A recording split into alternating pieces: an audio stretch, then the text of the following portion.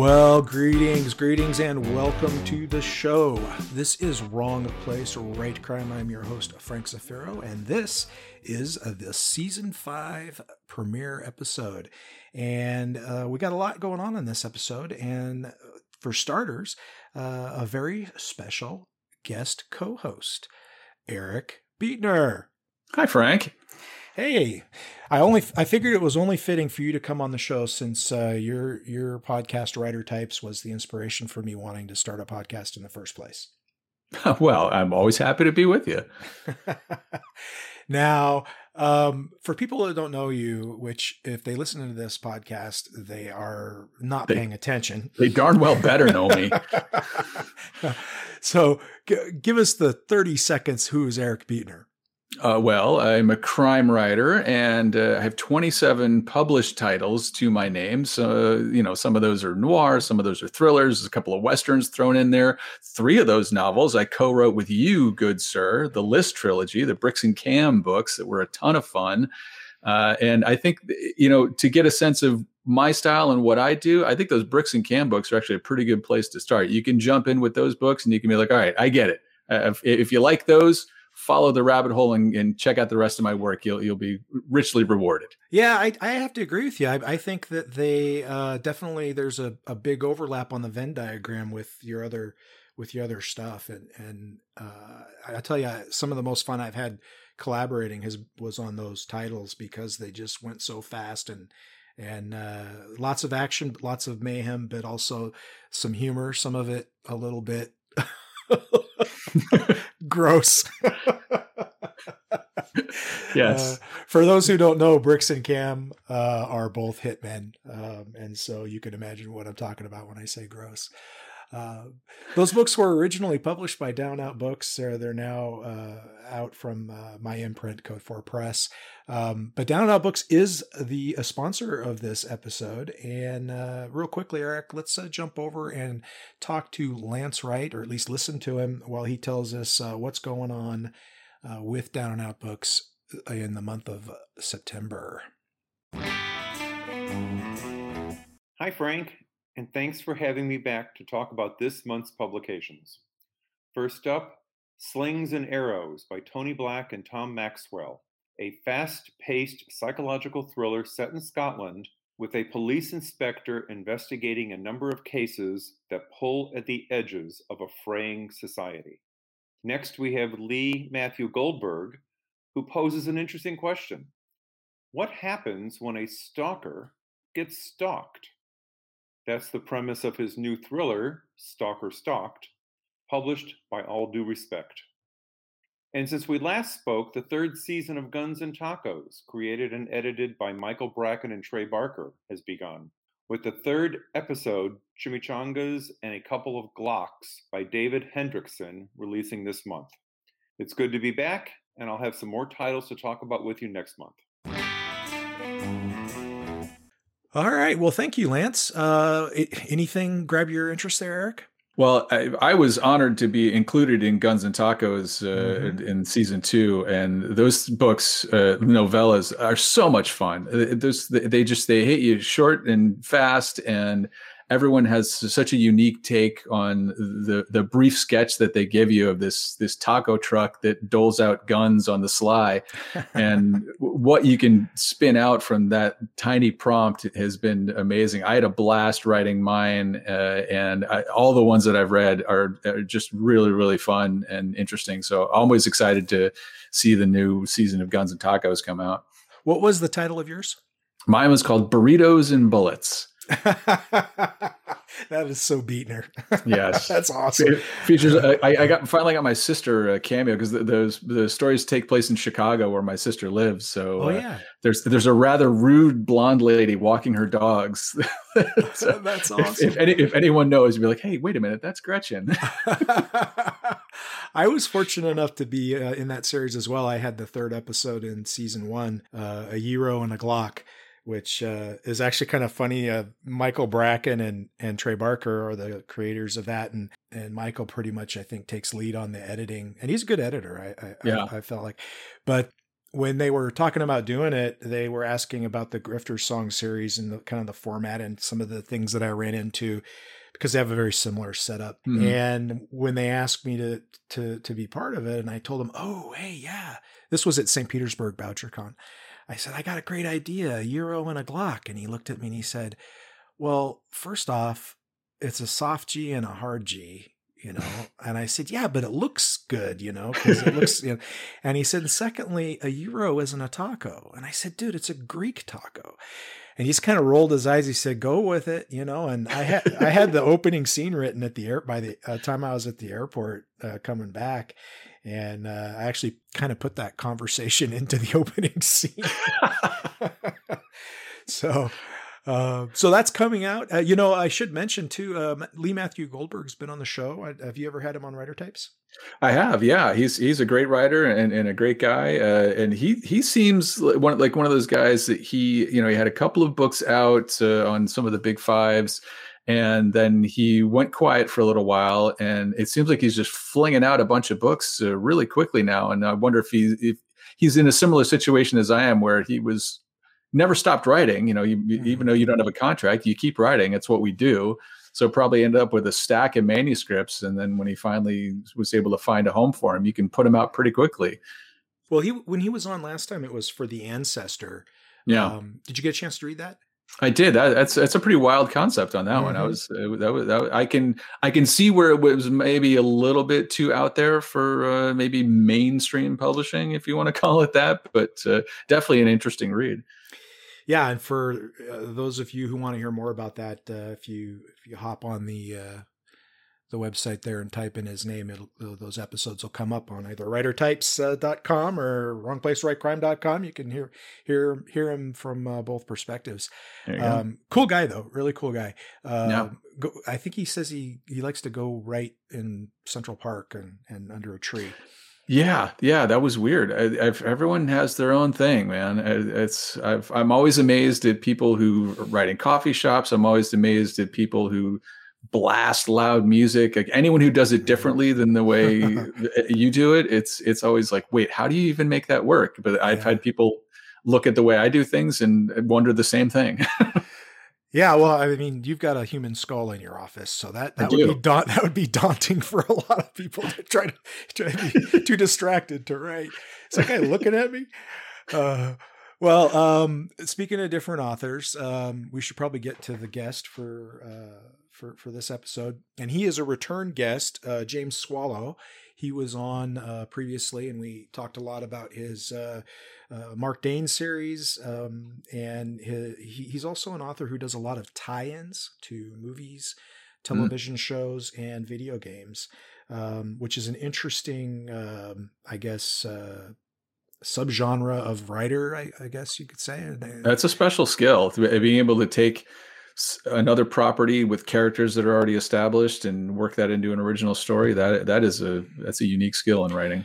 Well, now you've sort of done that, haven't you? I mean, I know you can't exactly, I don't know that you can exactly name names on this one because of NDAs, but you worked on a Western series that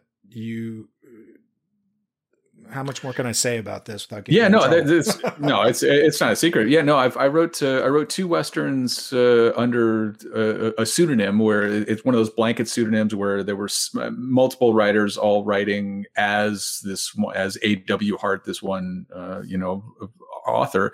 And I even did that a while ago with the Fight Card series were set up that way. Mm-hmm. But it was sort of an open secret. But yeah, you get a Bible, you sort of get the characters and the overarching setup, not too dissimilar from the Grifter Song. The same thing that you do. You say, hey, I've got these characters. This is the things that can't change about them, but then take the story and run with it. Be creative. You get hired for a reason.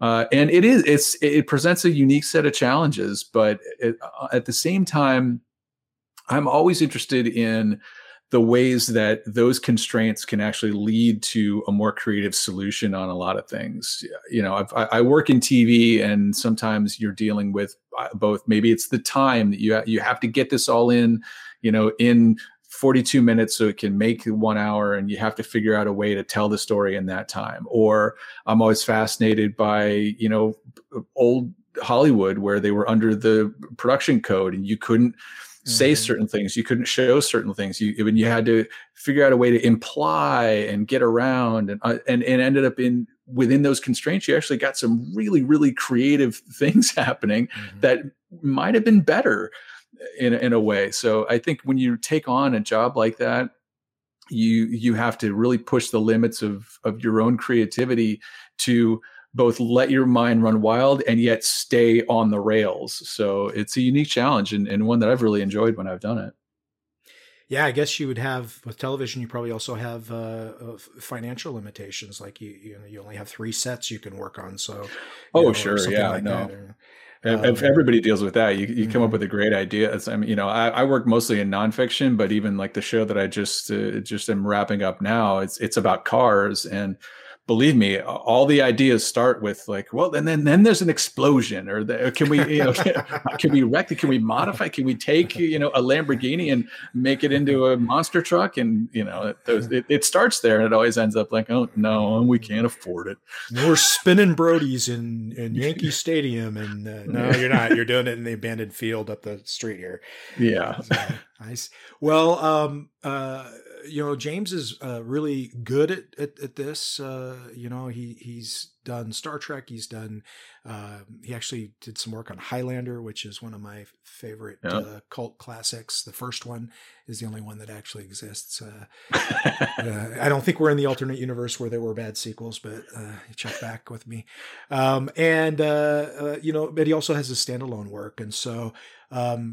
Let's go ahead and dive into the conversation with James. I will tell you that he was on before about a year ago, I think. And so folks want to hear kind of a little more baseline stuff about him. And we talked a lot about Star Trek in that episode too, because that was one of the bigger ones that I was interested in. Jump on back and give that a listen, because I kind of picked up in this interview where that one left off for the most part. So without any further ado, let's meet again, James Swallow. Well, hey, James, welcome to the show. Good to be here. Thanks for having me back. Yeah, you are a rare return visitor to Wrong Place, Right Crime. But I will say that when you were on before, we had a very long and very delightful conversation, but there was a lot of untapped potential there. You could have stayed on for another hour easily with everything. And now you've spent a year building more material to talk about. So we'll see how long this goes. We could be here till 4 p.m. But I want to jump right into the big news, or the most timely news anyway, is all that's going on with your Mark Dane thriller series. And now this is your original fiction kind of flagship series. It's not a tie-in, it's your own work. And it is up to 6 books now? That's correct. Now, because of the publication times in the UK versus the US and so forth, there's a little confusion even when I go on Amazon regarding these. So maybe you could kind of dial that in for the listeners. Sure thing. Well, in the US, the books are published by Tor Forge, and just recently we're up to the 4th book in the series now, which is Shadow. So if you're a US listener, you will be able to pick up the first books in the series, which is Nomad, Exile, Ghost, and Shadow. You'll be able to pick those up. The first 3 in hardback and softback, and Shadow in hardcover. If you're a listener in the UK or any other part of the world, you will be able to pick up the first 5 books in the series. The 5th book is Rogue. That's just recently come out in paperback here in the UK. And I have just announced the title and the cover artwork for book 6 in the series, which is Outlaw. And Outlaw is going to be coming out, I believe, towards the end of October in hardcover in the United States. Yeah, October 28 in the United Kingdom, I should say. And then paperback early next year. So here in the US, we are lagging behind by a couple of books, it sounds like. That's right, yeah. We're hoping that we can kind of bridge that gap a little bit. I still have to kind of work out the details with Tor Forge and see where we're going to go with the next 2 books. But hopefully we can kind of close that gap a little bit and get them out sooner rather than later. You described Mark Dane in our previous interview as kind of the guy in the van, at least initially. If one were to think of a show like 24 as a baseline, he's more of a Chloe than a Jack Bauer, but out in the van. Has that evolved over the course of these 6 books? Is he somebody very different now in this an outlaw than he was in the first book?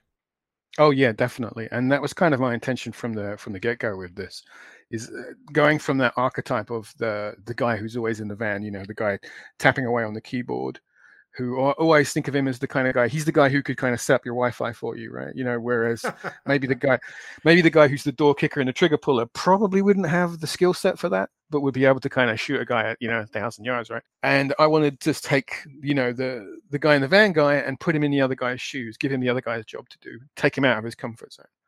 And so that's the initial germ of the idea with Mark. I had the idea of a character who maybe could have been a field agent, but he wasn't pushed. He wasn't in the right sort of frame of mind. He was taking the safer path by kind of taking the sort of the backseat job. And then that choice is taken away from him and he's pushed into the front line. So I always had the intention that he would be somebody who could grow into being a bit more of an ass kicker, but he had to get there. He had to go down that journey. So as the books have gone on, it's grown into the role of being a bit more of a hero, being a bit more capable. He's learned to fight. He's learned how to use a firearm, but he still has his kind of techie abilities, and he still is a little bit of a geek at heart. So he hasn't lost that previous version of himself, but he has become somebody who's a bit more competent, who can kind of stand on his own 2 feet. But at the same time, he still keeps all of the sort of negative traits of his character, where he's got a fast mouth and it gets him into trouble, and he's a bit too reckless for his own good, and he tends to overthink things, and a lot of that stuff is kind of swirling around the character as well. And he has a kind of a moral core to him. He sees himself as a sort of white knight kind of figure, that he's trying to save people's lives, because in the first book somebody who's very close to him dies, and he doesn't save their life, and he's carrying that guilt around with him. So in the following books, he's constantly trying to kind of recover that emotion. He's like, I let this person down, so I don't want to let anybody else down. But of course, life doesn't always play that way, and so he's kind of dogged by this issue that he can't let go of. But as the stories evolve, he slowly does let go of it, because he gradually grows to understand that, that this is a negative part of his character. So what I try to do is show an evolution, not just in his skill set and his ability, but also kind of emotionally as a character and a person. He's compared by some reviewers to, a British answer to Jason Bourne, which is a very favorable sort of comparison, but he sounds a little bit more like someone who's closer to an everyman than a character like Bourne.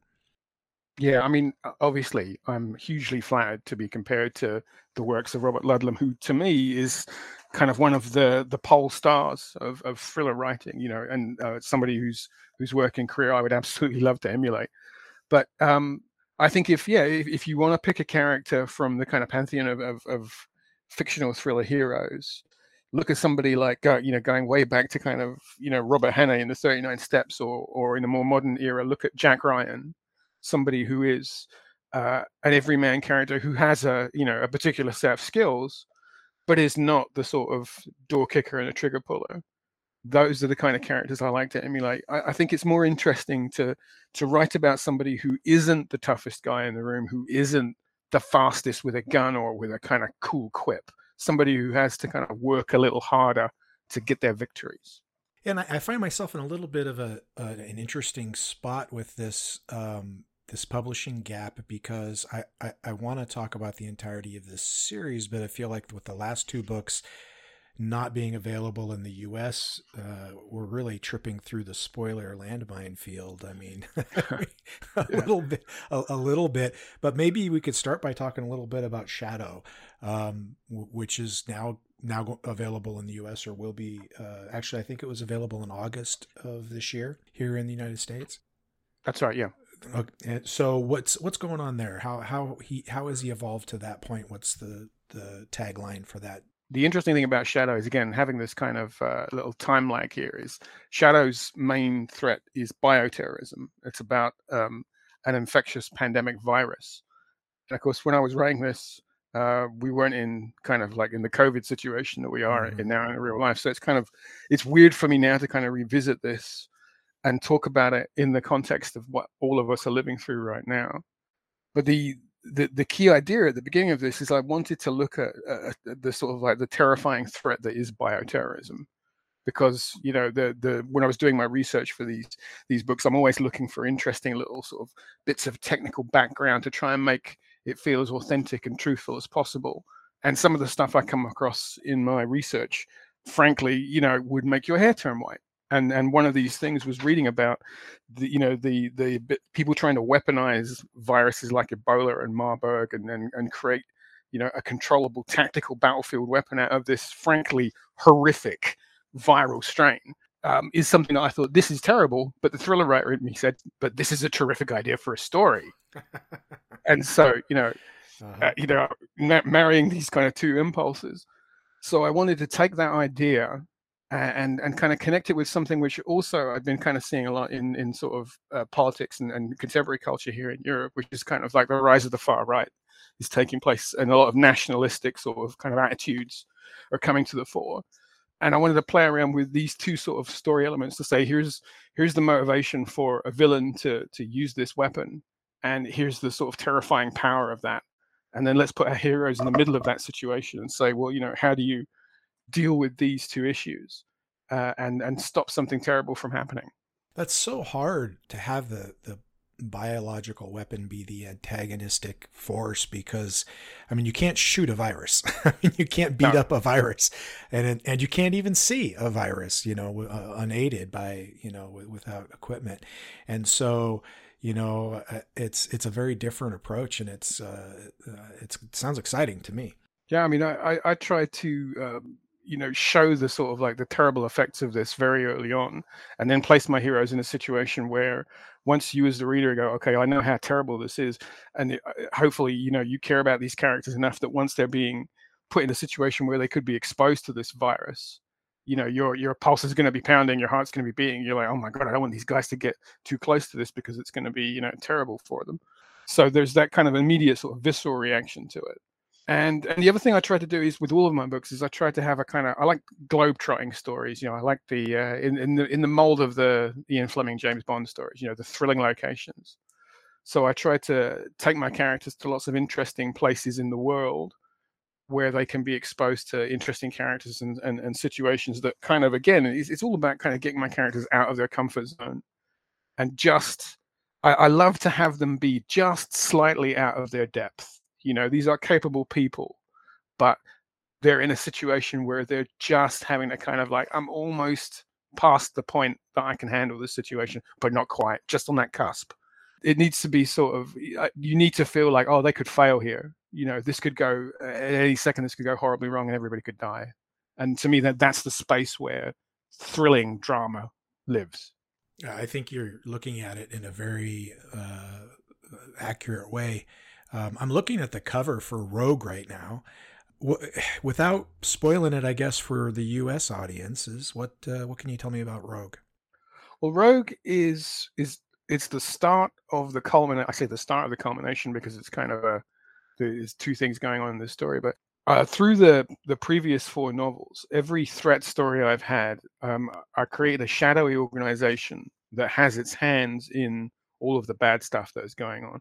And this organization is called the Combine, and it's a group of rich oligarchs who are essentially profiting off the war on terror and the kind of the fear that's prevalent in the world. Is they're deliberately farming that kind of sense of terror and making sure that people who have a grudge, have the weapons that they need, and circumstances are being kind of pushed to the fore so that there's always a sense of tension in the world.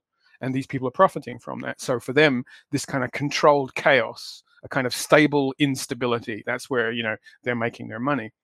And our heroes have been opposing them at every step throughout the previous books, is trying to make sure that their evil plans go unfulfilled. And Rogue is the point where the bad guys say, you know what, we've had enough of you. and we're, you guys have been messing with our plans for too long. Is we have a long game in mind, and you just keep getting in the way. So now your time is up. You wanted our attention. Now you have our attention. Now you have it. And so the story of Rogue is what I wanted to do. In the very first book I wrote, my character, Mark Dane, basically has everything taken away from him at the beginning of the story, and he has to kind of build himself up back to a position where he clears his name by the end of the first novel. And I thought, that's such a great idea, and it feels really powerful. And I thought, well, now's the time to do that, but once again with all of my characters. So Rogue is the story about not just Mark, but the entire organization he's working for, having all of their abilities and their skills and their kind of the deep pockets of the corporation that they're working for, the private military contractor they're working for, all of that stuff piece by piece being stripped away from them.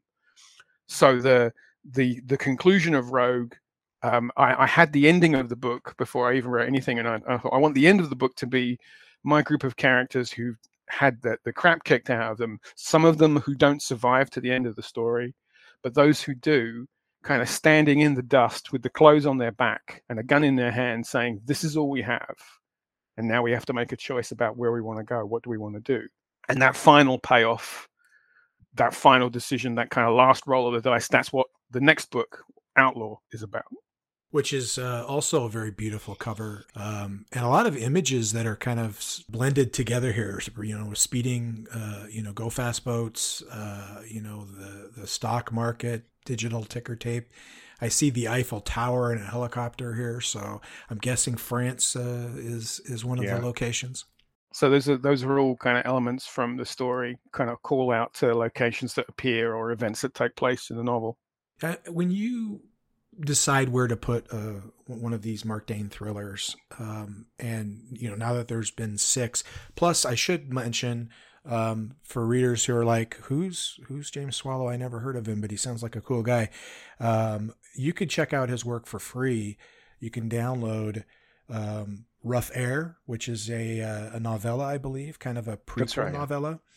And find out that he's a very good writer without spending a penny, and then go spend some pennies on these other books. But when you set something in a particular location, how important is it to you to really bring that location into the fabric of the story, to make it almost a character unto itself, rather than just a cardboard, backdrop like in the old Hollywood movies or something? Oh yeah, very important.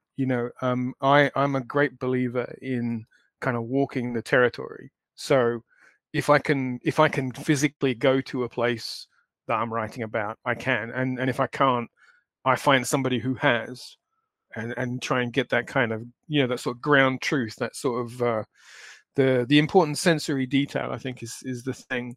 Is there's always a sense of texture, just sights, sounds, and smells that you cannot really never translates through Google Earth, right? You can go on Google Maps, right, and you can look at pretty much any street corner in the world, and so you can get an idea of what locations look like. And I do that virtual kind of tourism and stuff, So when I'm writing about a city or a location, I will scout it as much as I possibly can. As I'll talk to people who live there, or I'll visit it if I can, or I'll use Google Earth, or I'll just try and grab as much information as I can from diverse sources to say, what does this place feel like? What is the, if a police car is driving down the street, what's the sound of the siren? Do the alleyways smell? Is there, stray dogs around? Is it like is it hot in there in the middle of the day? What's it like when it rains? Just all of these small little details which create a kind of sense of the world. And I love the work of exploring stuff, because you always find things you don't expect. Shadow is a really good example of this, actually, because I had an idea for, when I was plotting out the story, in the middle chapters, my characters were going to go to Iceland. They're going to stop off in Reykjavik and then change planes and go somewhere else. And I was going to have like one chapter while they were in Iceland, just to kind of as a little bit of a breather where nothing was going to happen. And so I took a trip out there, and I was so amazed by the landscape and by just the sort of texture of Iceland and Reykjavik and all of the kind of the landscape around it, that I thought, I've got to write more of the book here, because this is such a cool place to visit. And so, I spent like a couple of weeks out there, just sort of like going out into the wilderness and sightseeing, and just sort of trying to pick up on the vibe of it.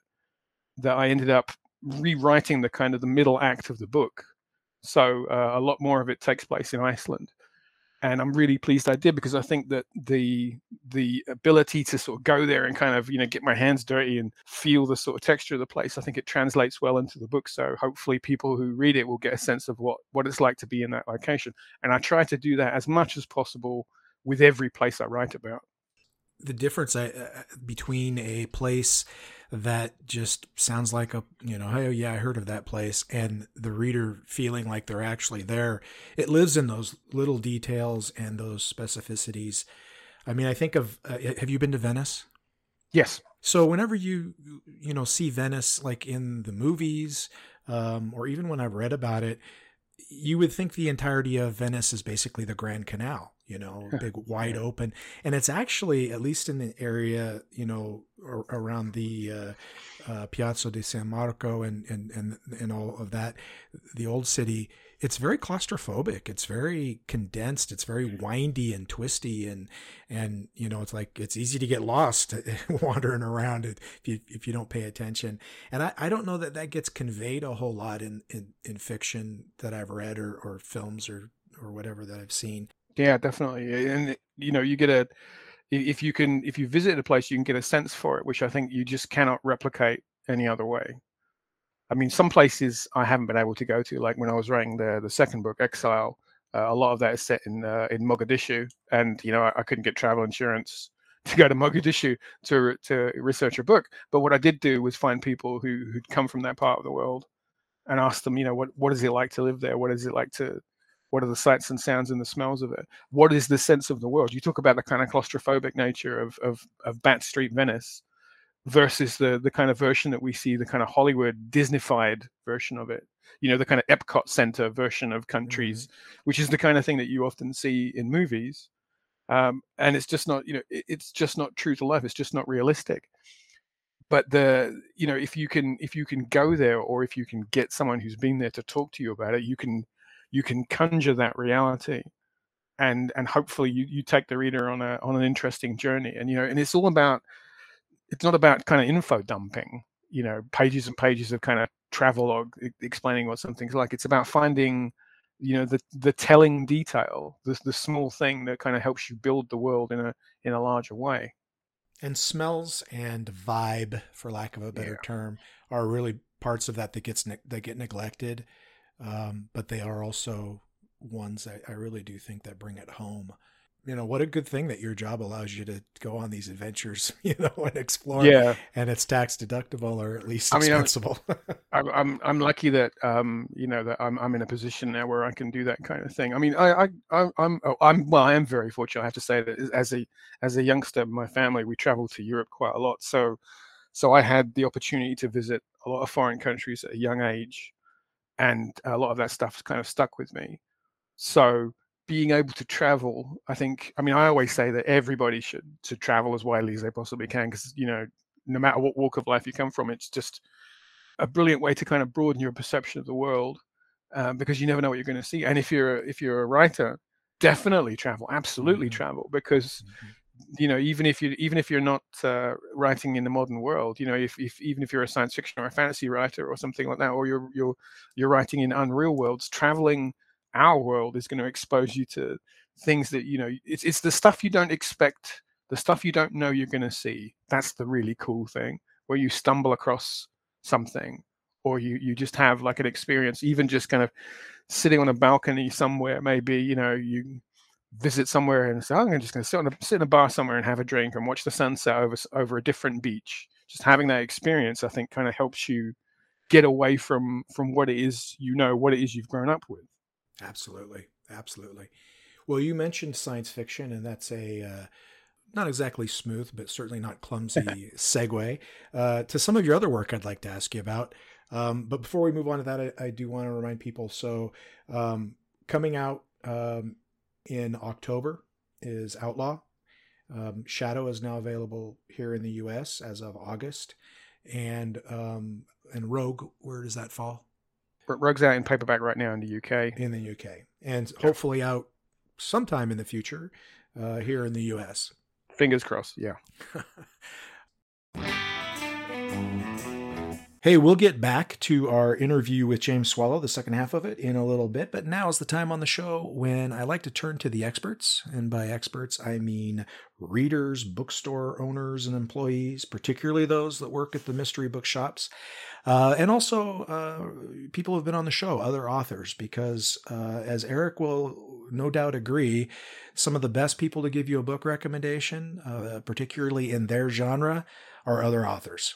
Oh, for sure. Yeah. The most voracious readers seem to be other writers. And sometimes it feels like, you go to a conference like BoucherCon and you're like, wait a minute, are we just all writing and selling only to each other? It just feels like... Well, hopefully that's a big enough conference that you can at least get a few sales. Yeah. Well, in this episode, we're going to hear from Abir Mukherjee, Craig Faustus Buck, Cynthia Kuhn, and Maria Maratti. Take it away, folks.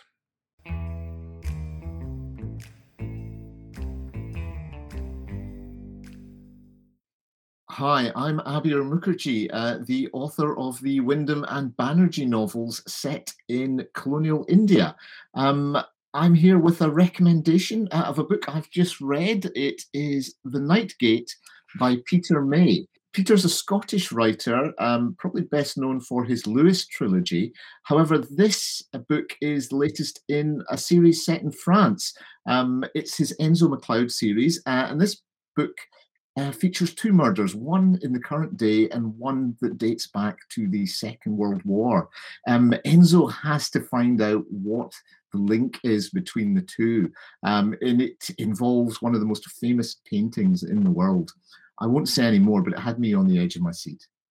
The book is The Night Gate by Peter May.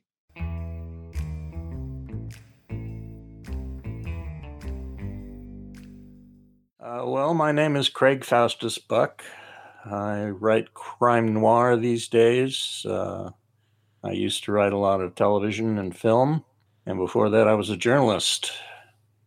At the moment, I'm reading a book called The Lost City of the Monkey God by Douglas Preston, and it's a fantastic nonfiction story about an unknown civilization in Mesoamerica that was discovered in this really forbidden part of the jungle, one of the last territories on Earth that's been unexplored. I highly recommend this book. The Lost City of the Monkey God by Douglas Preston.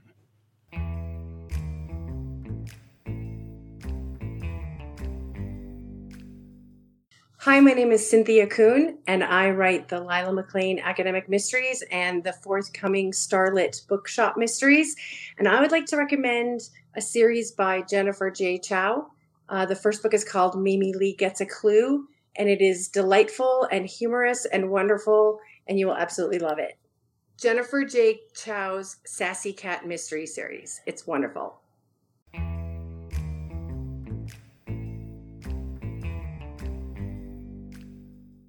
So my name is Maria Marotti. I'm a retired academic. I wrote lots of academic books, and then I retired, and now I'm write fiction.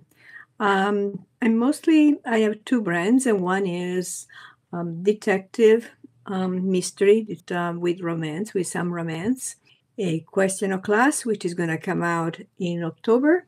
Book number 1 of the Captain Fusco mystery cases, and then book number 2 of the same series that just came out a few months ago is The Etruscan Princess. I'm working on book 3, Justice Denied. It will come out next year. Yes, one of my favorite books is Jack by Marilynne Robinson. I think everybody will like it. Well, it's beautifully written, and it's an unusual character that stays with you long after you close the book. It's a fantastic character development in a different era, the 50s and 60s in the South. So with all the prejudice and persecution and all that, but also the incredibly interesting personalities and family situations and so on. So that's my recommendation. It's a fantastic book. Marilynne Robinson, Jack.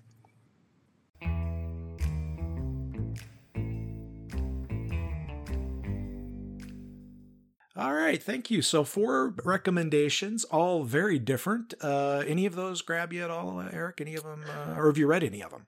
Well, Jennifer Chow has been on Writer Types on my show, so Mimi Lee Gets a Clue is definitely a really fun cozy. If you're into cozies, I think that's a great series, and that was a great start to that series. And then I had Peter May on right when his book Lockdown was published, and that was such a unique conversation because Peter May has been around for a while and a great thriller writer, very established writer. But then to talk about his book Lockdown in the middle of the very beginning, really, of COVID-19, but everyone was like, "Really? Are we really in the throes of a worldwide pandemic?" And then here he comes with this book, like it was ready made, and it turns out it was. Like he had written it like a decade before, and it had been sitting in a drawer. And all of a sudden, the whole world went nuts. And he said to his agent, he said, "Hey, I have this book," and they're like, "Great, let's put it out in 6 weeks. Go!" So, well, that's awesome. That's awesome. Yeah. As long as we're doing book recommendations, let's throw something out there. You got anything that you would like to suggest to people? I got a chance to take an early look at a book called Under Color of Law by Aaron Philip Clarke, who Aaron has been one of my favorites for a long time. He wrote his very first novel called The Science of Paul. He very kindly asked me to blurb that book when we hadn't even met. He just reached out to me, and I took a look at that, and I thought it was amazing. So I've been following his career ever since. And this new one it's a new thing for him. It's his first book with Thomas and Mercer, so I think it's going to get a really, really wide reach to readers, and I think it's going to be his breakthrough novel. It's a cop story set in L.A., but it's very of the moment. Aaron is an African American author, and it definitely takes head on the sort of issues of police work and the dealings with the African American community, but all wrapped in a really, really clever story and told in a way that it was really engaging. And I think it comes out like first week or second week in October. But yeah, Under Color of Law I think is going to be on a lot of people's radars this fall. I'll look forward to it. I'll throw out a couple real quick as well. I got a couple of books for my birthday from my oldest. Very different books. One is called The Verge, and it's a nonfiction history book that basically covers the 50 years or so right around 1500. And I am amazed at how much stuff was going on then and how formative it was, and all of the mercenaries and all of the political rumblings happening there in the center of Europe and the UK, well, what became the UK eventually. Wow. Really well written by a guy who has a podcast called The Tides of History. So if anybody's a history buff, this is a pretty good one. Patrick Wyman is the author. But more in line with this show, the other present I got was a beat up, partially stained, a little bit torn copy of Galveston by Nick Pizzolatto. Yeah. For those that, I guess, if you're listening to this, you know that he wrote True Detective, the HBO series, where the first season is a masterpiece and the other 2 seasons are pretty good too.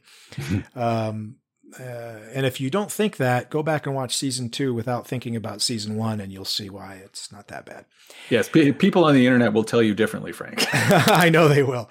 I know in all caps, they will tell you differently. I think it's one of those situations where something is so good in the first iteration of it that nothing you write next is going to be compared, and it's always going to be a rated a couple notches lower just based on comparison, unfortunately.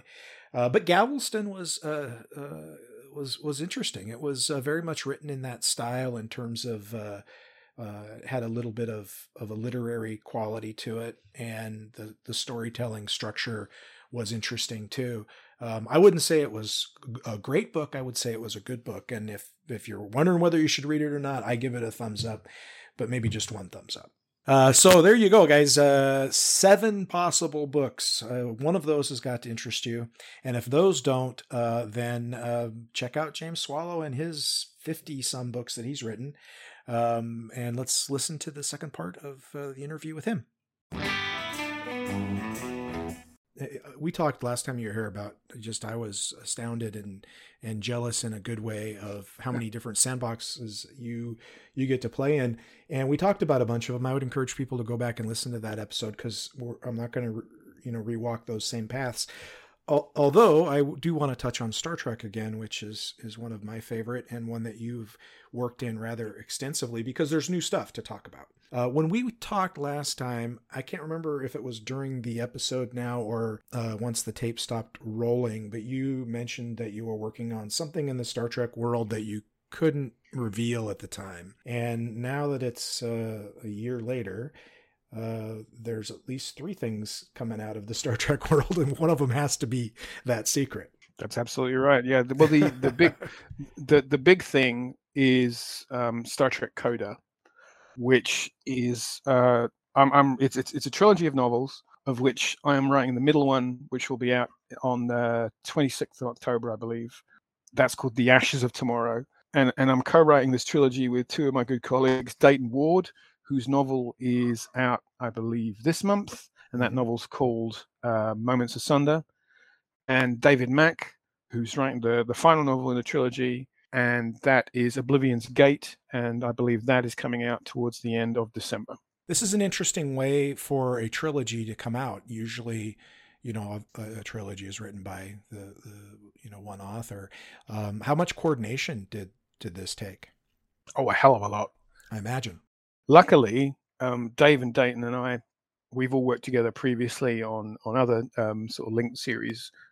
Most recently, we worked on a series called The Fall, which was a big 5-book miniseries about an assassination set in the Star Trek universe. It was kind of the sort of the shot heard around the galaxy kind of idea, and each of us wrote these different books about how the political fallout affects the fabric of the Star Trek universe. We all know each other pretty well.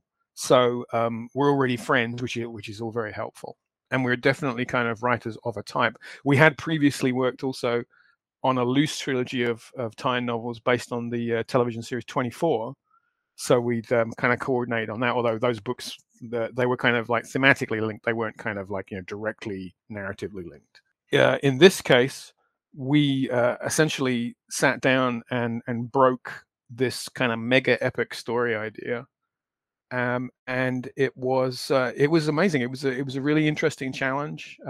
Dave, I think, probably is the linchpin, I would say, of this because he's master of Excel spreadsheets, and he created these massive documents for us as a kind of anchor for us to kind of figure out exactly where our plots would go. And we conceived of a story idea which I would say basically changes the face of the Star Trek literary universe forever. We're making some very, very big swings with this. Well, just for the Star Trek geeks in the listening audience, of which I'm one, there are multiple timelines associated with Star Trek, both due to the films and different novels. Which timeline, I guess, which universe, however you want to phrase it, does this fall in? All of them. Oh, that's a glib. That's why that's it's so sweeping, huh? That's kind of a glib answer. Well, yes and no. I mean, to explain kind of how Coda came about is we've had for almost the last 20 years now uninterrupted Trek novels coming out from myself, Dave Dayton, and a whole bunch of other really talented writers. After the last Star Trek movie at the time, which was Star Trek Nemesis, the kind of last story with the Next Generation cast, which is Patrick Stewart and all those guys. That was it. That was kind of like, okay, well, there's no more new Star Trek coming out now. And then when new Star Trek did start to come out, it was in a completely different timeline, which was with Chris Pine and Zachary Quinto playing new versions of Kirk Spock, going off in a different parallel reality. So even then we were like, kind of, well, that's not affecting the stories that we were telling. So we were carrying on past the point of the end of the Star Trek TV shows and the movie Star Trek Nemesis, carrying on with these characters, evolving and changing them. Some of them were dying and then came back to life. Some got married and had kids. We blew some stuff up. We rebuilt other things. We did a lot of interesting, cool ideas with these characters. But now in recent years, Star Trek in television form has returned. And we've had, first of all, we had Star Trek Discovery, which was a kind of prequel series. So that was kind of set at the beginning of Star Trek history. Didn't really kind of affect our novels too much. But now we have Star Trek Picard, which is the return of that character. That storyline in that TV show follows on from the end of what was established in the movies. And of course, it's not fair to expect a TV viewing audience to have read 20 years of Star Trek novels. Mm-hmm. certainly when you look at the percentage, the number of people who watch TV Star Trek versus the number of people who read Star Trek novels, it's maybe 1% of that audience has read a Star Trek book. And the rest of them are just people who, they know the shows from what they've seen on the screen. So we couldn't expect them to follow this 20 years of complicated, convoluted continuity. And so we were in a situation where we were saying, well, what do? We have this ongoing literary Star Trek universe that we've created, and we have the one that's on television, which is growing and evolving, and and is going to be with us now for another 5 or 10 years with all these new shows that are coming down the pipe. And that leads, what is on screen leads the books, and these things are fundamentally incompatible. So what do we do about that? We're already writing novels that are based on these new shows, and those books are incompatible with what has gone before. What do we do about that? Now, if you're a fan of the Star Wars franchise, this may sound very familiar to you because, of course, the Star Wars franchise went through exactly the same thing. Years of tie-in novels in their expanded universe, and then one day someone comes along and says, well, we're going to do another trilogy of movies that's going to be taking place after Return of the Jedi. And, once again, we can't expect the viewing audience to have read all of these books. So we're going to tell the story, in a sort of branching continuity. And with the Star Wars novels, the decision was made that they would be rebranded. They called these books the Legends series. So that rebranding kind of says, like, well, this didn't really happen officially in the Star Wars universe, but it's a great story. You still want to read it. It's right there, And certainly they're cherry picking stuff from the Star Wars books to bring into the kind of ongoing continuity of what they're doing with Star Wars right now. And why shouldn't they? Some great story ideas in there. But I think a lot of Star Wars fans were upset by it because they kind of just switched the lights off and they said, we're done with this now. And there was no resolution to it. It was just over. One universe over in the Star Trek universe, we found ourselves in a similar situation.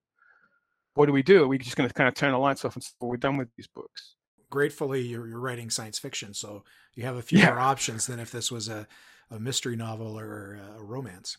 Yeah, absolutely. So we looked at that and said, well, let's do what they did with Star Wars. We have the opportunity here to create an ending, a coda, if you will. So why don't we do that? Why don't we tell an epic story that ties up the continuity that we've been writing for the last 20 years and resets the clock in such a way that you could kind of put down the last novel in the Coda series and then start reading the new iterations of the books, and everything would proceed seamlessly. So that's the goal. I guess I'll have to wait and see when we get to the end of the year, when the 3 books are out, whether we've achieved that goal, whether we will be vilified by Star Trek fandom for not doing a great job. I mean, I got to tell you now, we put our hearts and souls into this, and it's definitely, it all comes from a place of love. But it is a big epic story, and it's tragic, and it's dynamic, and it's exciting, and it's heartfelt, and it's a disaster movie story. It is, as I've often joked on my blog, I said, you'll laugh, you'll cry, you won't know who'll die. It's it's that kind of narrative. It is epic with a capital epic, because at the end of the day, we thought, we have to go big or go home with this. So with the Coda series, we're telling a story that brings together as much of the Star Trek universe as we possibly can.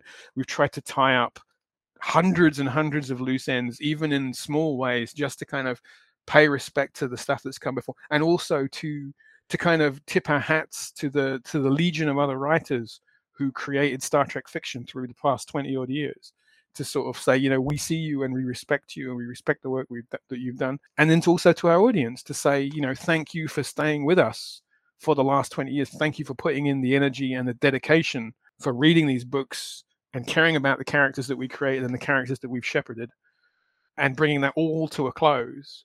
It's been a pretty tall order, let me tell you. It sounds very ambitious. I look forward to it. You talk about, paying homage to these writers who have written in this literary Star Trek world, and clearly you're part of that group. You wrote an original series episode that we talked about last time you were on the show. And since you were on the show last time, one of the new Star Trek books that came out was a Star Trek Picard novel called The Dark Veil. So would this be one of those books in that that does have to get tied in by Coda, or would it be placed after that in the timeline? Well, this, as it's a Picard novel, it's existing outside of the continuity that we've created with the other Star Trek novels, which was a really weird thing for me to do because I wrote that before I started work on Coda. So, yeah, I was writing about characters that I'd written about in the Star Trek literary universe and starships and crews that I'd written about in the literary universe, and saying, well, what do we bring some of that stuff across, or do we not? Are we allowed to do that? How much wiggle room can I have? How much new material can I invent? And it was a very kind of interesting line to walk. A very unique challenge. It's one of the things about writing tie-in fiction. It is like, some people might look at that and think, well, you're just painting by numbers, right? That's all it really is. And there is a degree of that, but it's more like being given a kind of a sort of the sandbox to work in, and it's like these are the borders of the sandbox, and you can't go beyond those. But you've got all the rest of this great open space to play around in and have fun in. And, the challenge is not just taking, a paint by numbers picture and just putting in the colors. It's working inside a sandbox and saying, how do you still tell an entertaining, interesting, clever story while still working within all of these restrictions? And that is a unique challenge, it can be daunting. Some people find it just too restrictive and they're not interested in doing it. I love the opportunity, frankly. I love the challenge of working inside kind of a set of guidelines and still coming up with something that hopefully is good. You wrote a Discovery novel too called Fear Itself. How was it diving into that prequel? I mean, that's even, before the time of the original series. That was a fun job because I was working on that for a year before I was allowed to talk about it.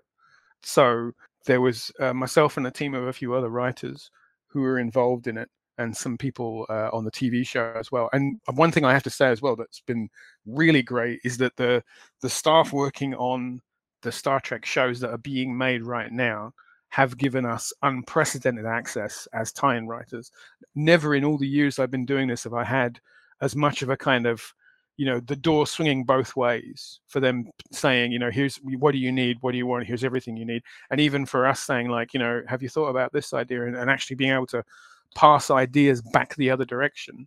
I mean, the example I always cite is the bridge crew on the USS Discovery in the first season.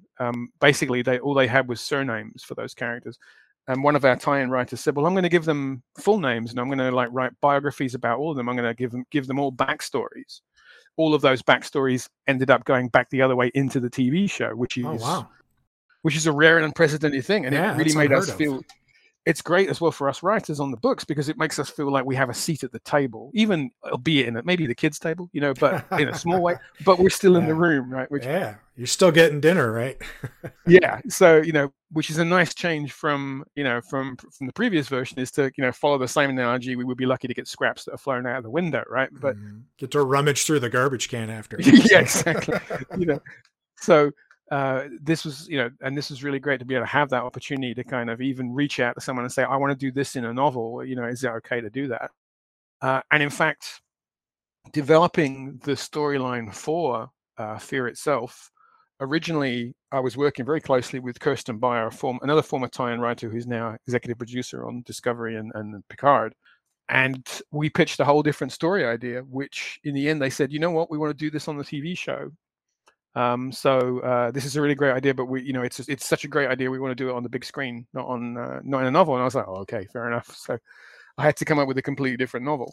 But it's nice to see, in preceding episodes, following episodes of the show, I would see stuff come up about the novel's mostly about the character of Saru, the alien science officer on the ship. And seeing stuff in following episodes where I was like, oh, there's that little idea that I contributed about this little piece of his backstory, just one little thread going through the tapestry of that character and being able to look at it and go, oh, I made that. That's kind of nice to see that there on the screen. But yeah, to go back to the kind of the generation of the idea is I spent a year being sent scripts for the show, and every morning I would turn on my computer and it would be like, oh, here's the photography from the day's previous shooting, for you to take a look at, to kind of make sure everything you're writing is syncing up with it. And it was just incredible to have this unprecedented access. and then to go online and see people talking about the show and getting it all completely wrong and having to bite my tongue and go, no, that's not what's happening at all. It's this totally other thing, you know. But that was really fun. And then finally, when we had the opportunity to sort of talk about it and say, okay, we're working on this, and we had this amazing access, that was so cool. And out of the back of that, the Discovery novel I did, everybody really liked it, and so they said to me, well, you know, the Picard show is now coming up the pipe. Do you want to do a story for a Picard novel? And again, we were working on a story to cover the background of one of the supporting characters, Seven of Nine, who comes back from Star Trek Voyager to be sort of a recurring character in the Picard show, played by Jerry Ryan. Jerry Ryan, yeah, absolutely. And we worked on a novel idea about her for quite a while before, again, they said, well, you know what? Actually, we want to do this on the TV show. So I was like, oh, okay, here we go again. So, but you know, that is the nature of the beast. Is like I said earlier on. You know, when you're writing a franchise-based product, when you're writing something based on someone else's intellectual property, whatever that property comes from, whether it's a movie or a game or a TV show, the IP leads, and you must follow, and you serve at the pleasure of the license holder. So if they say, well, we want to do this thing in this way, you have to kind of salute and say, yes, sir, and you don't get to argue about it. And that is the nature of the beast. So, and sometimes, you know, those choices are made that you don't like as a writer, and you know, maybe decisions that you think, well, I wouldn't have done it that way, but it's like you don't have the choice to argue about that, you know, because you're further down the totem pole, and you have to, you know, that's the position that you're in. That's the deal that you make. You want to work on this franchise, you have to accept that you may come across something like that where a choice is made you don't like, that you still have to work with. It's not an equal collaboration for sure, right? There's a junior partner and it's you. Yeah, absolutely. Yeah. The power dynamic is way the other way from the tie-in writer. But you know, the upside of it is for a writer. I mean, you can look at it and say, as a writer, well, why would I want to do that? Why would I want to put myself in that situation? And you know, that's a legitimate question. I've had other writers who don't do tie-in say to me, you know, aren't you just kind of, you know, manacling yourself to this thing and being dragged along behind it? And I think, yeah, that can happen. And I have worked on franchise projects where it has been horrible. And it has been, you know, really, really hard work. Fortunately, that's the exception rather than the rule. Most of the time, it's the fun opportunity to be given this box of toys to play with, and it gets your work and your name out there to a readership that maybe wouldn't previously have been interested in reading you. Mm-hmm. Yeah, the reach is incredible for something like Star Trek or some of these others that you've worked on. That, I would say, for anybody who works in tie-ins, that is probably the primary value out of it. You know, you don't tend to earn a huge amount of money unless the book is massively successful. But what you do get is you get your name on a bookshelf in every bookstore in the country, in the English-speaking world. Rather prominently, too. I mean, I'm looking at the Discovery cover right now, Fear Itself, and the author's name is just as big as the television show subtitle of, you know, Discovery, and the title. It's very prominently displayed. So that's got to be huge to absolutely get the eyeballs on that. I mean, you know, I've had Star Trek books have got me onto the New York Times bestseller list. And that's maybe a place that I might not have been able to get to myself unless I did a lot more work. So, you know, having those sheer numbers out there means that, you know, people will know my name, and hopefully readers who will come to my work. I mean, I've had this happen, is readers say to me, well, I read one of your tie-ins and, you know, I like your style, so I've made the jump and I'm reading your original fiction. And that's always so rewarding to see that people will, you know, kind of follow me across into a different genre. We talked last time you were on about some of the video game tie-ins that you've done as well. Specifically, we talked a lot about Deus Ex, which is a great series. But I noticed you are now working on a tie-in to the Splinter Cell universe, which, if anybody doesn't know, is a Tom Clancy property. I'm very excited about that, I have to say. You know, I mean, I'm a cards on the table here. I'm a long-time video gamer from way back, and a fan of the Clancy books in their heyday, definitely, and a player of all the Tom Clancy video games. So titles like Ghost Recon and Splinter Cell, and most recently, you know, The Division. All of those are games that I've played pretty much every iteration of them. I've also been lucky enough to do a little bit of work on the Ghost Recon video game series and also on The Division 2. So, you could say definitely I'm a card-carrying fan of the Tom Clancy verse, as it were. And Splinter Cell is definitely up there with my favorite sort of video game characters. Is with Sam Fisher, this kind of like lone kind of hero in the night and the darkness, prowling around with his cool trifocal goggles, shooting bad guys in the quiet and everything. Such a cool character, and such a cool series of games. Way back when, I remember I was writing a thing for my blog, and I said, IPs that I would love to work for, and I made a list of all the possible different franchises that I'd love to write a story for. And up at the top was stuff like James Bond, Marvel Universe, Star Wars. But I also included ones that were, not quite as big. And in the video game world, I said, I would absolutely kill to do a Splinter Cell story, because I think Sam Fisher's such a cool character, and he has, such an interesting world that he exists in. So fast forward to like the end of last year, and a publisher that I've been doing some other work with, who I also I co-wrote a tie-in for a video game called Watch Dogs Legion with a friend of mine, Josh Reynolds, and that's published by Ubisoft, which is the games company that owns the Tom Clancy franchise. And I said to the guys at Aconite, the publisher, I said, if you guys do the Tom Clancy stuff, call me, because I'm a big fan. I'd love to do something. And I think Ubi were really happy with me with the work that I did on the Watch Dogs book. And because they'd hired me in the past to work on the video games, they said, well, what would you like to do? And I was like, Splinter Cell. Well, bit their hand off. Splinter Cell, absolutely, I want to do Splinter Cell. And so that's what we've done. And the novel's called Firewall, and it's going to be coming out in February next year. Going to be the first in a series. I'm not sure if I'm going to be writing the whole series.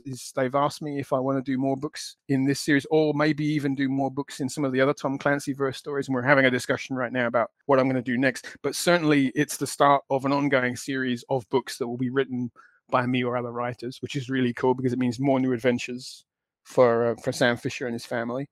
And it's just been a lot of fun. It's been a real blast to do it. It's a really sort of fast-paced, action-packed story.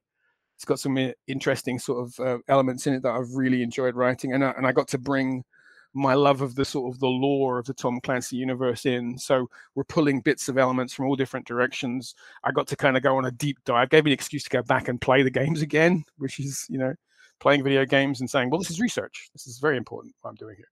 And so it was a lot of fun to get my hands into that. And I've just had such a fun time writing this character, because it's been a favorite of mine for so long, and now finally being able to sort of put words into the mouth of that character, I got a real fanboy buzz out of it, I have to say. That's how you can hear it in your voice. I actually never played much of the Splinter Cells until I think Blacklist was the last one. That's right. And I really enjoyed that, because it was very difficult. It was a sneaker shooter, not a shooter, mm-hmm. and so you had to be strategic, and you couldn't just blast in. You could certainly use weapons when you needed to, but it had to be a lot more cerebral as an approach. And so the Firewall, when is it set? So after Blacklist, there's kind of a little gap, and then the character Sam Fisher starts popping some other Ubisoft games. So he turns up in Ghost Recon Wildlands, and then later on he turns up in Ghost Recon Breakpoint, and then in Rainbow Six. But this is set before any of that happens. So it's I think we kind of landed on a period. I think we're like a couple of years after the end of Blacklist, but before all of the stuff where he starts popping up in other people's games. So if you played Blacklist, he's not a million miles away from that character. But he's also kind of, I wanted to show a maturing Sam Fisher as well, because I mean, he's not a young guy in the very first games when we first meet him. When he's played by Michael Ironside, he is this kind of craggy, kind of like, I always think of him as kind of like, stealth dad. That's who this guy is, right? He's got that kind, and he's got that kind of veteran sort of sense about him. And I really like kind of playing into that. So definitely in Firewall, he's in a sort of, he's still an active operative, and he's still going out and sort of kicking ass and taking names, but he's very much in the sort of veteran mentor kind of role.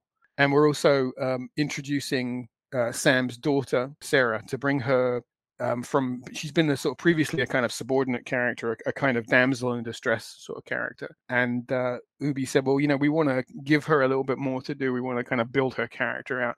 So we were introducing her into the story and giving her more sort of action oriented, more kind of exciting stuff to do, giving her more agency. So what we have is Sam as the sort of craggy veteran father figure, and Sarah is in the story as this kind of like the new recruit who's kind of like being exposed to this stuff for the very first time.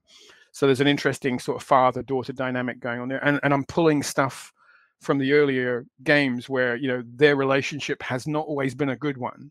And it's really fun for me to kind of put them both in this action scenario, but also underneath all of that, have them trying to work out their personal issues. So it's a story about, taking down bad guys and doing cool stealthy stuff. But it's also a story about how these two characters are kind of moving on with their lives.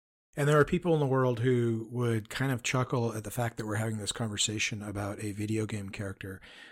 But the reality is, I think we've gotten to a point in the zeitgeist where video game characters have really become just as valid, I guess, for lack of a better term, as television, film, novels. They're really part of the fabric of our collective fiction now. Mm-hmm. Absolutely, I agree. And I think this is one of the reasons why tie-in stories and these kind of ancillary stories, whatever format they appear in, whether it's like you take a character from a game and put them in a comic book or a novel or a cartoon show or what have you. The things that are great about these stories is they can open up areas of the character that maybe the primary material can't explore. If you're playing a Splinter Cell video game, it's about the action of the game in the moment, and you can't look into that character's inner workings and go, well, what's he thinking about? What's going on in his mind? How do we explore their persona? If it's an action game, that's not really what that sort of thing is about. He's not going to have time to stop in the middle of a combat scene and go, well, I'm going to have a think about my feelings now. That's just not going to work. But in the novel, you can do that. You can stop and smell the roses a little bit and say, well, let's get inside this character's head. Let's provide you with an internal viewpoint, that unique inner voice, where we can say, what makes this character tick, what makes them interesting, and also still tell an exciting story at the same time. And that is the key, right? It still has to rock and roll, but you have time for a little bit of introspection where you don't necessarily have that in the primary medium. Yeah. It's that inner viewpoint. I think that's the thing. That's the unique thing that you can get from prose writing, is that you can get inside a character's head. I think you're absolutely right. You've written your own work. You've written for tie-ins for television. You've written tie-ins for video games. Well, you've written tie-ins for movies as well. And last thing I wanted to discuss with you before we go is what I think is an underrated film that you wrote the adaptation for that I didn't know existed and will be seeking out. And that is The Butterfly Effect. I've got fond memories of that because that was one of the earliest books I wrote, actually. I'd done a couple of tie-ins. I'd written some. Well, the first books I ever wrote was a kind of YA steampunk western series. That was the Sundowner series I wrote in 2001, and then I did a little bit of tie-in fiction for the Warhammer 40,000 universe. But I was looking to kind of expand my palette and write different stuff. And a publisher I was working with said, "Oh, we have the license to do some tie-ins based on these New Line Cinema movies." And they said, "How do you fancy writing a novelization of a horror movie?" And I said, "I'm not a horror guy. That's not really where my sensibilities lie." And I was like, "I'm not really sure if I'm the right pick." And I said, "Well, it's not like, it's not a straight up horror movie. It's got science fiction elements. It's a time travel story." And they sent me the script and I read it and I was like, "Oh, this is kind of interesting." Now, before the film was made? Yeah, I think the movie was in post-production at that point. The thing with these timelines on these is always it's very, very tight. It's kind of like, you've got 3 weeks to write this, go, because the book has to be out at the same time the movie does. And the thing that really won me over is I said, well, this is an interesting thing, but I don't know if I can translate it well to prose. How much freedom will you give me to mess around with the narrative? And they said, do what you like, do whatever you want, whatever you need to do to make it work as a book. Just you go right ahead and do it.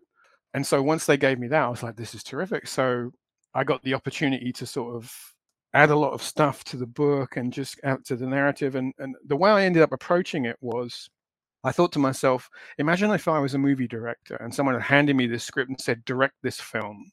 And then I thought, just take that idea of the movie you would direct and then write the book of that, rather than trying to write something that is a shot for shot kind of translation of what you would see on the screen of the feature film. I would take the source material, which was the script, and the movie would be one version of it, and the book would be a different version of the same story. So that way, if you enjoyed the movie, you could read the book and you get the same experience, but it would be different, and vice versa. Because I figured, if you've already watched the movie, you've seen that, right? You like that story. You don't want to be delivered that exact same thing again. You want a slightly different version of it.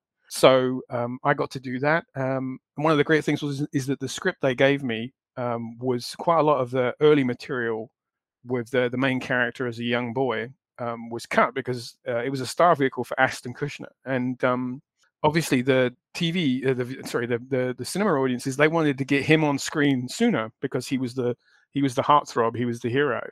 So a lot of the stuff with the younger version of the character, where it's played by obviously a younger actor, all of that was cut. So I got to keep all of that stuff in. So I got to build all this extra content and put extra material in there. And the movie has, I think, like 2 or it might even be 3 different endings. If you watch the Blu-ray, there's like a particularly bleak ending, I think, on the Blu-ray. Mm-hmm. And I got to the end of the script and I said, this ending, I got to be honest with you, not the ending from the Blu-ray, but the one that's in the movie. I said, it feels a bit open-ended. I said, would you let me mess around with the ending? And I thought, they're never going to say yes. And they said, yeah, I'll go right ahead. So I tweaked the ending and I tried, because I wanted it to be a bit more of a hopeful ending. Whereas if you watch the final version of the movie, I think it's kind of ambiguous about whether it's a happy ending or a sad ending. But after writing the book, I'd gone through so much with these characters, I wanted them to have a happy ending. So the novel ending kind of ends on a bit more of an upbeat sort of thing. And I was really pleased I got to do that. And the funny thing was, the amazing thing about this was, after the book came out, I had people writing to me saying, what do you think of the movie they made of your novel? Which, yeah, it was kind of funny that way. And another thing I got as well is, because Ashton Kutcher was a big hit with the teen crowd, I was getting emails from kind of like 14-year-old high school girls who were sort of reading this book going, wow, I really loved your novel. I'm doing like a treatise about it for my English class. Can I ask you some questions? And I thought, well, this is an audience who would never have read the kind of stuff that I normally write. but it was really sweet. I got a lot of really, really positive feedback from that book, which was completely unexpected, because for me, it was just kind of like, oh, this will be a fun job. And with most tie-ins, tie-ins for movies are kind of like, they're given the same amount of respect as maybe like the lunchbox or the t-shirt, right? It's like, comes out, it's in the bookstore, movie's out, bang, bang, bang, done, right? It's gone. And that's it. And they don't print very many of them, and you certainly, as a writer, you don't make a lot of money out of it. But it seemed like, weirdly enough, the Butterfly Effect kind of had a life after that. And I went on eBay and I saw someone selling like a copy of it for like $300. And I couldn't believe it. I thought it was hilarious. I thought I should have kept all of my comp copies and sold them off on eBay, because it was incredible. That was going to be my next question. Is it available, or is it out of print? I mean, it's out of print. So I mean, the only way you're going to find it is, I don't think there was ever like an ebook edition or anything like that. So the only way you're ever going to find it is in a secondhand bookstore somewhere. I mean, I have like 1 copy of it, because I gave away all the copies like stupidly, not realizing it would be worth a lot of money afterwards. And it's funny as well, after the book came out, so we didn't expect it to be a success, and the movie was like a minor hit for that kind of audience, and it sold really well, and the book sold out. And by the time we kind of realized the book had sold out, the contract had got to a point where we couldn't reprint it. So it was like, oh, we're done. We can't actually make more of these because of the nature of the contract that we signed. But my editor came back to me and said, do you want to do like more stories? And we actually kicked around the idea of turning it into a trilogy and doing 2 new original Butterfly Effect novels that would carry on the story with the character. And in the end, that got torpedoed by New Line Cinema, who decided that they wanted to do that, but as a movie. So they did do a follow-up movie. I don't think it had Ashton Kutcher in it, and it didn't do anywhere near as well. And that was kind of the end of that. Yeah, I haven't seen the second one. I think I mean, hopefully it wasn't a Highlander 2 sort of situation for him or something. But I'm disappointed that it's going to be hard to get a hold of, because I'm very interested in reading it. Well, again, all these different sandboxes you get to play in, including some you've created yourself. I'm very jealous in a not necessarily green with envy sort of hateful way, but in an awestruck way. I had a great time talking to you on the last episode, and this has been a lot of fun as well. And maybe you can let people know where they can get your books right before we sign off. Well, thanks, Frank. I mean, I'm so glad to have had the opportunity to come back and talk to you about stuff. It's like I said last time, it's never a chore to kind of chat about writing, because I'm lucky enough to say I love what I do and I love to talk about it. And if you want to find out more about my stuff, the kind of one-stop shop is jswallow.com. That's my website. Go along there. You can find the Mark Dane novella that you mentioned previously, Rough Air, and also there's some digital samples of some of my books up there, and there's a blog, and it's basically a list of everything I've done. So if you want any information about any of the stuff I'm working on currently or stuff I've worked on in the past, that's where you're going to find it. And if you want to send me some messages or ask me some questions, the best place to do that is if you look for @JMSwallow on Twitter. And I try to post on there pretty regularly, make myself available to people at kind of all times. Well, I've been on your site, spent some time there, and I can tell you that there are a lot of things on that website that in 2-hour-long podcast episodes we haven't even touched on. So I would encourage people to go and mine some more information and check out the stuff that you found interesting about these conversations. And James, thanks for coming on the show. Oh, my pleasure. Well, there you go, folks. That's James Swallow, a part due. Having him on the show a second time. Honestly, could have him on again about a month from now and still get a good solid hour of fun discussion, because so many of our interests overlap. Eric, anything from that interview jump out at you that you thought was interesting?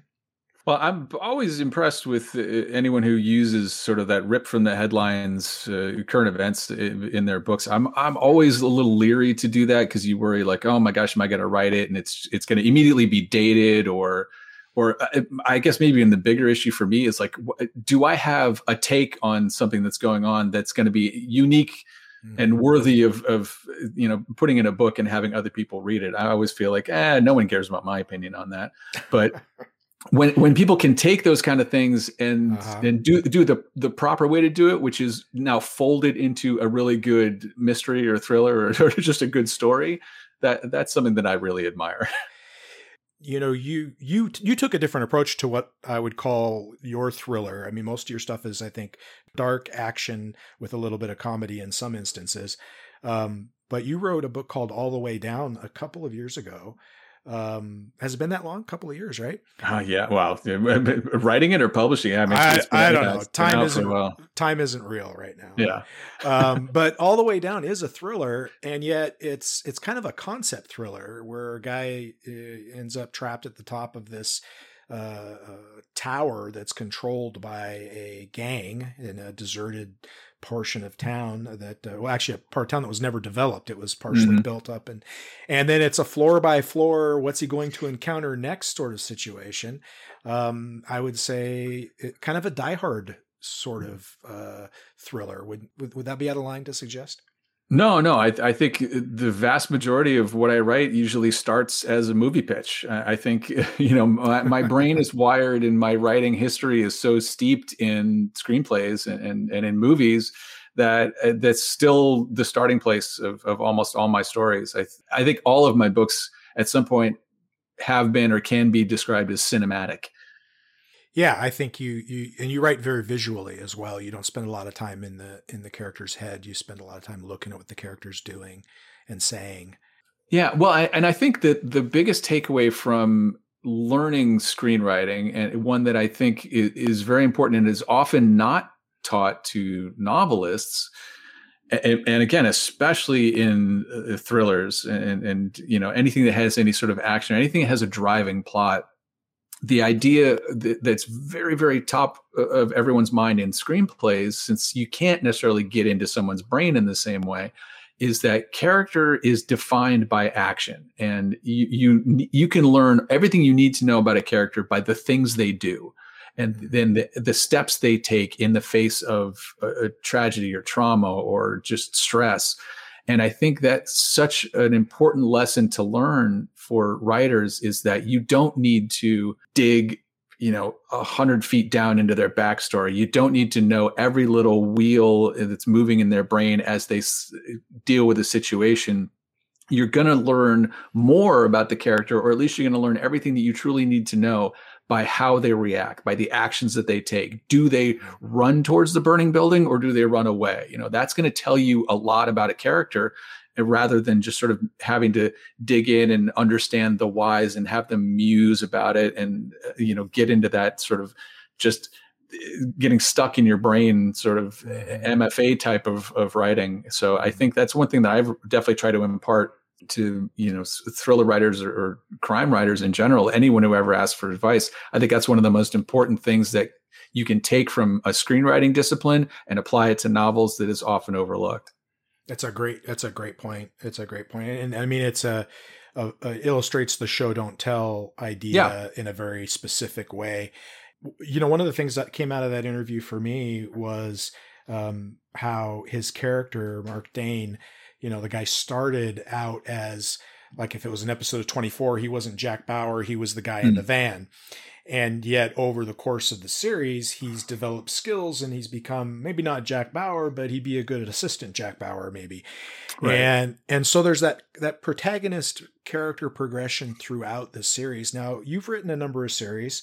The books we wrote together were in a series. There was some progression in those, but in the other series that you've written, have you experimented with that? Have people changed significantly throughout the course of a series, or are they in such a compact time frame that there's not a lot of opportunity for that? No, I think you have to have a character change, or if in the case I'm thinking of, like, The Devil Doesn't Want Me was the first in a 3-book series. And it was about a hitman named Lars, and he definitely goes through significant changes in that first novel. And you sort of play out his character arc of someone who kills people for a living and makes money doing it, to reaching a point where he decides, I don't want to do this anymore. This is not who I want to be.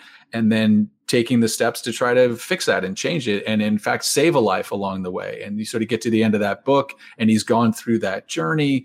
And now, where do you go if his journey may be over? So it's, what can you do with that character, taking them forward even after they've made a change? Well, okay, now he's trying to get pulled back in. He's trying to live this new life, but his old life won't let him go. And so that can be a certain character progression. How does the character then react to, the history that they've left behind? But I think, the thing about a character like Mark Dane, it's like, you want to start off following a character, and if you like a character enough and you're curious enough by the end of that first book to see where they are going to go, you have to have them go someplace. And I think that's one reason why, like, I'm never that interested in characters, both as a reader and a writer. Like, I know I could never write the world's greatest hitman. I could never write the world's most amazing super spy, because, like you say, like, where do you go from there? Mm-hmm. But a character who starts off in the van and then gets thrown into the front lines, like that, okay, now you're moving somewhere. I can take a journey with this character, and you can watch them react, and it's both interesting, for to see what the character is going to do in that situation, and, like you say, it's a progression, and to see how they grow and develop and adjust to their new situation. I think that's just great storytelling. Yeah, and throughout the course of a book, you might take a character and break them down to the point where basically, they're at that darkest moment, and then where do they go from there? And one of the things I liked about this interview was hearing James talk about how he's kind of done that in a meta way with the series itself, where you get to the end of a particular book there, and that's where these characters are, not just Mark Dane but his entire team. And so of course you're going to stick with them at that point for another book or two, even if you prefer the man in the van and don't dig the Bauer version of characters. Now you're invested, right? And so you stick it out. Well, and even, with Bricks and Cam, I think by the time we got to the third book, we both knew that we needed to take these characters in a different direction. So I think the way we ended that third book hopefully, I think a lot of readers did not expect where they sort of go off into the sunset at the end of that book, because it's a very different. I mean, for Cam at least, I've put him into a situation that is a complete 180 from how he started on page 1 of book 1. And I think it's rewarding to a reader who makes it all the way through a series, even just a trilogy, to give them a journey along the way. Oh, absolutely, absolutely, and for them to be somebody different than they were when they started. Yeah. The Bricks and Cam Jobs series. If people are interested in that is going to be on promo on the 18th. If you're listening to this anytime near when this comes out, the 18th of September of 2021. If you're listening to this in a different year, on the 18th, not, you missed it. It's still out there, I'm sure. 18, 19, and 20. It's going to be on a special. The Getaway List, this finale that Eric's talking about, will be free. The other 2 will be just 99 cents. So grab them while you can. Leave reviews, and then go check out the rest of our work. That's how this free and cheap stuff works. So help us out there with doing your part. Just to close out the interview with James, I won't go into the Star Trek stuff that we talked about. I'm a huge Star Trek fan, but I geeked out about that more than enough in both interviews. But I did think it was interesting what he said about his tie-in novel for The Butterfly Effect, how he was allowed to take the script that they gave him and then deviate quite a bit, including the ending, from that script. And then, that they're basically, that's out of print now. And as soon as I got off the line with him, I went on to eBay and I found a paperback copy for about $23. $23 for a used paperback. That's not cheap, but it's not $300, like you said. So, and I ordered it. So we'll see if it gets here. Because I really enjoyed that movie for what it was at time altering flick. Did you see it, The Butterfly Effect? A long time ago. I only saw it once. I'm always of the mind that you treat movies and books completely differently. It is a different medium, and everybody who says, "Oh, the book was better," I'm always like, okay, just sit down.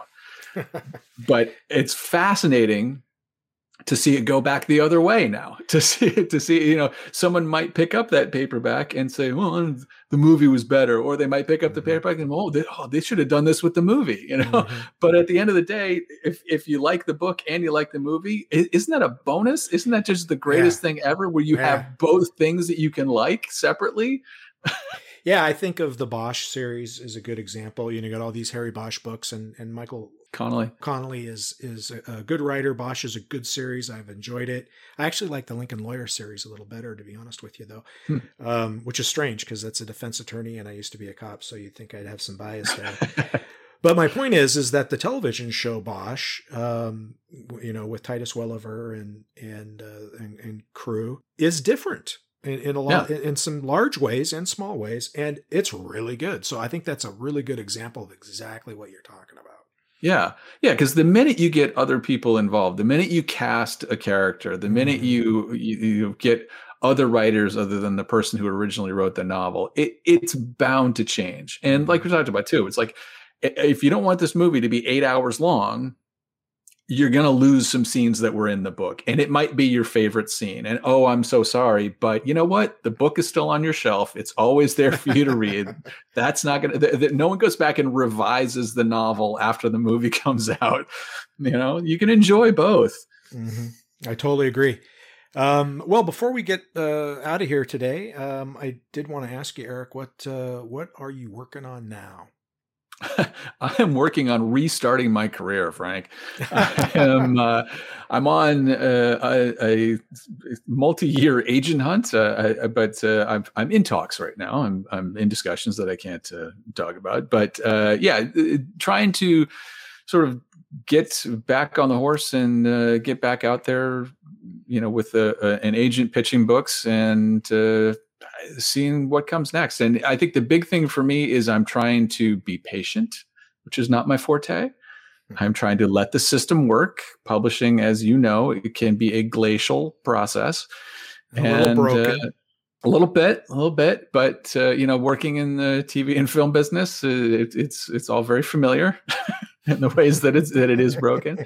But yeah, I'm still writing. I'm sitting on 6 completed manuscripts that I'm trying to get out there. Wow.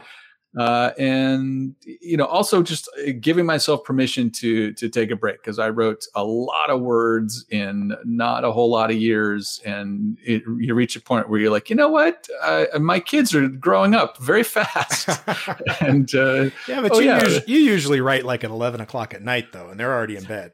I do, but it's still, it occupies your brain, and sure. and and they're getting older, and they're not going to be in bed at 11 o'clock anymore at some point. Oh my God, they're already, yeah. No, I've got a high schooler now, and I look at her, and I'm like, babe, it's 10 o'clock, and she's like, what? And I don't want to be like, I have things to do.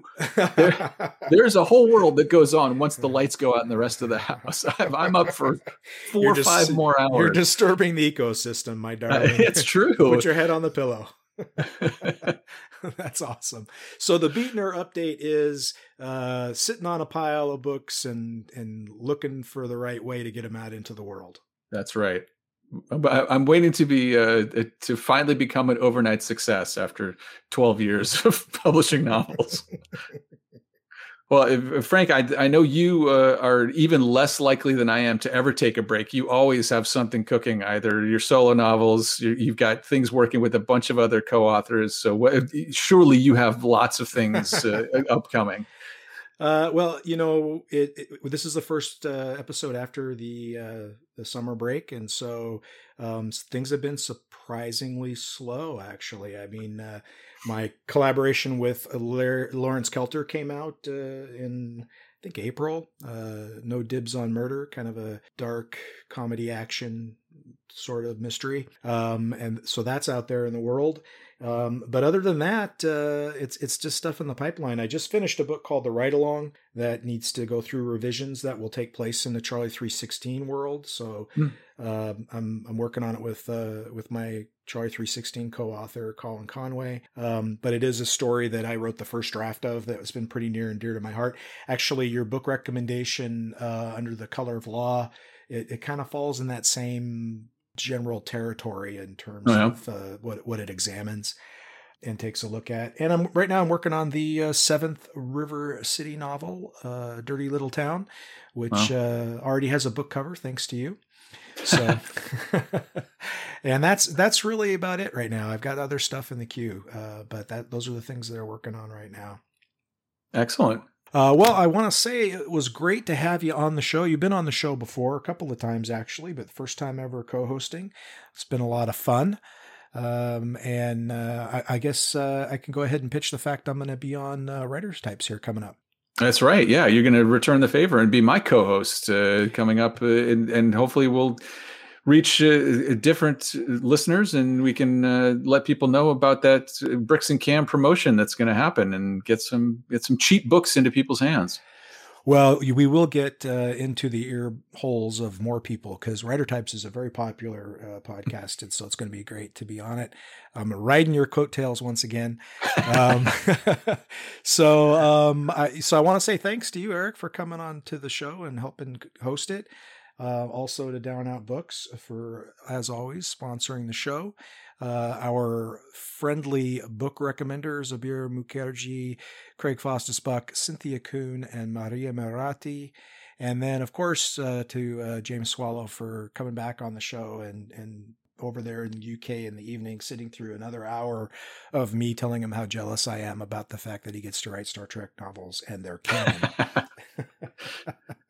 Next episode on Wrong Place, Right Crime, we are going to have another return guest, something I don't do very often, and now I've doubled down on it.